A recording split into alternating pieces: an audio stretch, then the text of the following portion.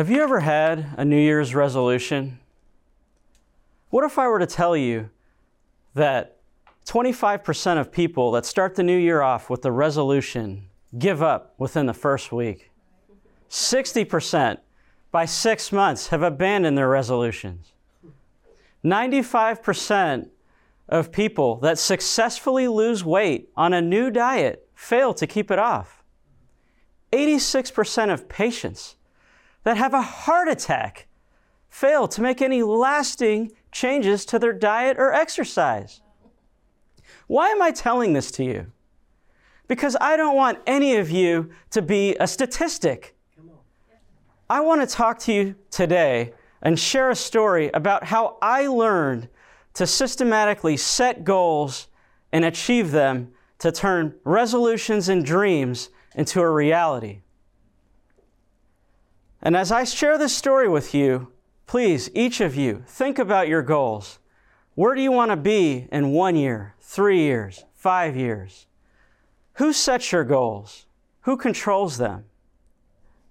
When I think of how I started setting goals, I'm reminded of my time as a small boy growing up, where I get asked the age-old question, what do you want to be when you grow up? And I remember 4 or 5 in kindergarten, if I were to ask that question and answer it, I wanted to be a superhero like Mighty Mouse. Right. By elementary school, a movie star. Yeah. Junior high, a professional athlete like Michael Jordan. At high school came around, I wanted to be an electrical engineer like my grandfather. Junior year, I remember getting my first job to help the family earn some extra money. Rockville, Maryland, I started work in the diner, a small diner, as a dish boy. Here, the manager of that diner set lots of goals for me. And as I worked nights and weekends after high school, I somehow progressed through the ranks of a dish boy, to the fry guy, to the pizza cook, to the assistant cook, to the head cook, and finally, the assistant manager. Just as I entered my senior year, I was at the peak of my career.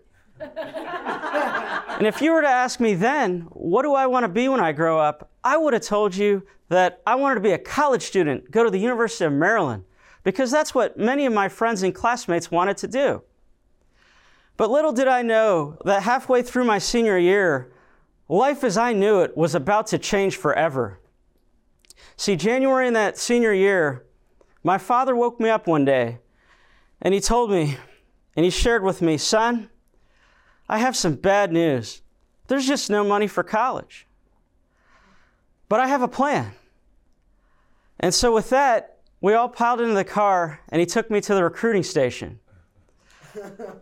Right there, Silver Spring, Maryland, the border of Northwest DC, and he opened the door for me, and he said, Army, Navy, Marines, or Air Force, take your pick.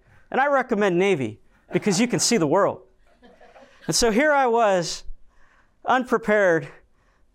At that point, if you were to ask me, I wouldn't have been able to tell you how to answer that question, because this was not anything that I ever thought I would ever do. So as I transitioned through this, I went to the Navy, I went through boot camp, I was an electronics technician, somehow got my ROTC scholarship, became an electrical engineer, and then here I was, now commissioned as an officer on ships.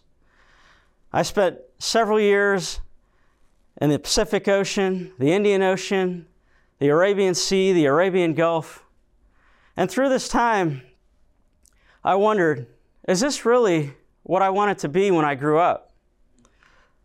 I used to think back and wonder, am I setting these goals? I felt like this whole time I'd been following the goals from the managers to the commanders to those in charge of me. And I started to think and reflect on my time. And I knew that I had 1 year left to decide what I wanted to do. So I started working to find another job because I knew this wasn't it. And what I realized that there's a market for people like me. They're called headhunters.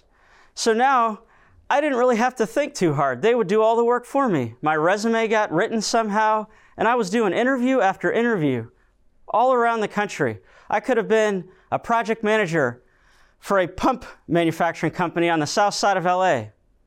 I could have done agriculture in Salt Lake City. But I didn't want to have this big unknown and take this risk like I did when I joined the Navy. So I thought something very easy. I just decided to be an engineer by degree, and I would do design for nuclear power plants. And so with that, I started my career as a consultant, traveling the country, doing design. And there was a whole set of goals set for me as a consultant because they really want to maximize value. They want to make sure that your time is being charged appropriately. And so I started traveling, and because of my background, actually operating in nuclear power plants, I actually ended up getting all the hard assignments. So much so that at one point I remember I had to do 4 conceptual designs in 5 days at 4 different nuclear power plants. I started to have that same feeling when I was in the Navy. Being away from friends and family, I had thought I had left that, put that behind, and here I was, reliving that dream. And I started to have this sense of alignment, misalignment, if you will, where all the goals that were set for me were taking me away from what made me feel that I wanted to do. And so in that time, now I had spent plenty of time on active duty in the military. I stayed in the reserves, and now here I am as a consultant wondering, can I really keep achieving all of these goals? And as I got promoted, I became a manager, and now I had to set other people's goals. But at the same time, the travel and the misalignment started to be too much. And so this whole time that I've been collecting data on different lifestyles, different fields, different careers, I decided that I would make it a point to start my own company so that I could have more time with friends and family. I sought a mentor, I sought counsel of somebody that had done exactly what I wanted to do, an expert in the field. Somebody that had his own private equity company for 30 prior years doing exactly that. And I knew if I had stayed 20 years in the active duty Navy, that I would have had a certain salary, which I would call retirement. So that was now a target that I set, that I had to build to. And as the momentum, me learning the knowledge from my mentor, I started to understand what I needed to do. But as people started to find out what I was doing, I could not get momentum because everybody questioned it. What are you doing? You want to do what? Are you crazy? You can't do that. And I would just feel shut down. I was trapped, but I kept trying. I knew that the method worked because there were so many other people that had successfully done this. And so I kept it on, and I made progress that first year and that second year. But by the third year, I was starting to wonder, am I ever going to make this work? And so I was lucky that at a networking event, I overheard some people talking about life on a submarine. And so I knew in that moment that I would have something in common. Now, I wasn't on a submarine, but I was in the Navy. So I broke out of my shell, and I walked over to the group, and the guy that was on a submarine, his name was Chris. And you see, Chris was, in fact, in the Navy. He was in the nuclear power field. And furthermore, he was an engineer that had successfully retired and started his own company and was financially free. Now, this was somebody I could look up to. So I was excited, and we started to talk and get to know each other more. We had a lot in common. He was in a different field from what I wanted to do, but just the track record and where he was in life at that time is what I wanted to aspire to become. So, and this was the magic. This is what took me from where I wanted to be to where I needed to be and to actually hit it. Because now I found I had an accountability partner. And so we would talk weekly. He had goals, and I would make sure that he was on track. And I have goals, and he would make sure that I was on track. Those calls would start with, Gary, have you made your calls? Have you done your offers last week? And so the momentum really started to build. Halfway through this year, I remember being able to tell my boss at that time that I am going to end up retiring at the end of this year. And so I kept the momentum going. And so for the first time in my life, I felt that I am in charge of my goals. I can set my own goals. It's not just about what the commanders or the vice presidents set for you. It was what I could set for myself as an individual. And this was the most important feeling and the most important action that I was able to overcome. At the end of the year, I retired.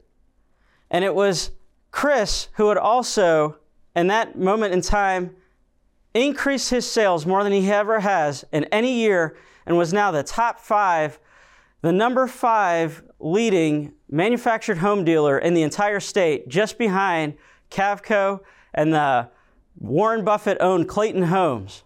We had achieved our goals. And so I want to share with you this formula that I learned through the culmination of my time in the Navy as a corporate engineer and starting my own private equity company. What I learned was that 5 steps is really what it takes to set your goals and turn them from resolution to dream into a sustained reality. And that is to first visualize what it is you want and when you want to have it. 1 year, 3 year, 5 year. Then you seek counsel. This is not about asking your friends or family. This is about finding an expert that's already doing what you want to do at a high level. If you want to be an author, you're not going to ask your friend that's never written a book. They may be supportive, they may not. Then you're going to want to work backwards and set targets. So when you have your goal, if you want to, say, read 10 books a year, you need to work backwards and maybe you need to read 5 pages a day. Make the targets practical so that even on your worst day, you can still hit them. Because it's very important that if you want to achieve success, you minimize the setbacks. You will have them just like I did, but minimize them and set your targets. Then commit to your goals. That last year when I had the accountability partner, I realized that I needed to commit to my goals. And that's not just about I'm going to do this, I'm going to do this. It's visualize it and actually write it down. Every morning I woke up and I would write down, I will retire on December 31st. And every night before I went to bed, I would retire on December 31st. And that is what will enable you to commit to your goals and feel them and actually step by step hit those targets. The final, which I called the magic, is the accountability partner. You need somebody that you respect, that has a track record, that has ideally done what you've done before and will hold you accountable. Check in with you. When you're feeling down, when you're feeling like you want to give up, they will push you. And that's what it takes. So if you remember anything, the 5 things is visualize your goals, seek counsel, work backwards, set targets, commit, write them down, tell everybody, tell the world, and then find that accountability partner. And even if you think your goals may not be achievable, they may be a little bit of a stretch, just look at me. I'm an engineer, I'm an introvert, I've never been on a stage, and here I am in front of you because I set a goal to do this, to get out, to be a speaker, to tell this story. And I implore each and every one of you to take these 5 steps and continue to make lasting changes in your life. And please, set your goals. Because if you don't set your goals, someone else will.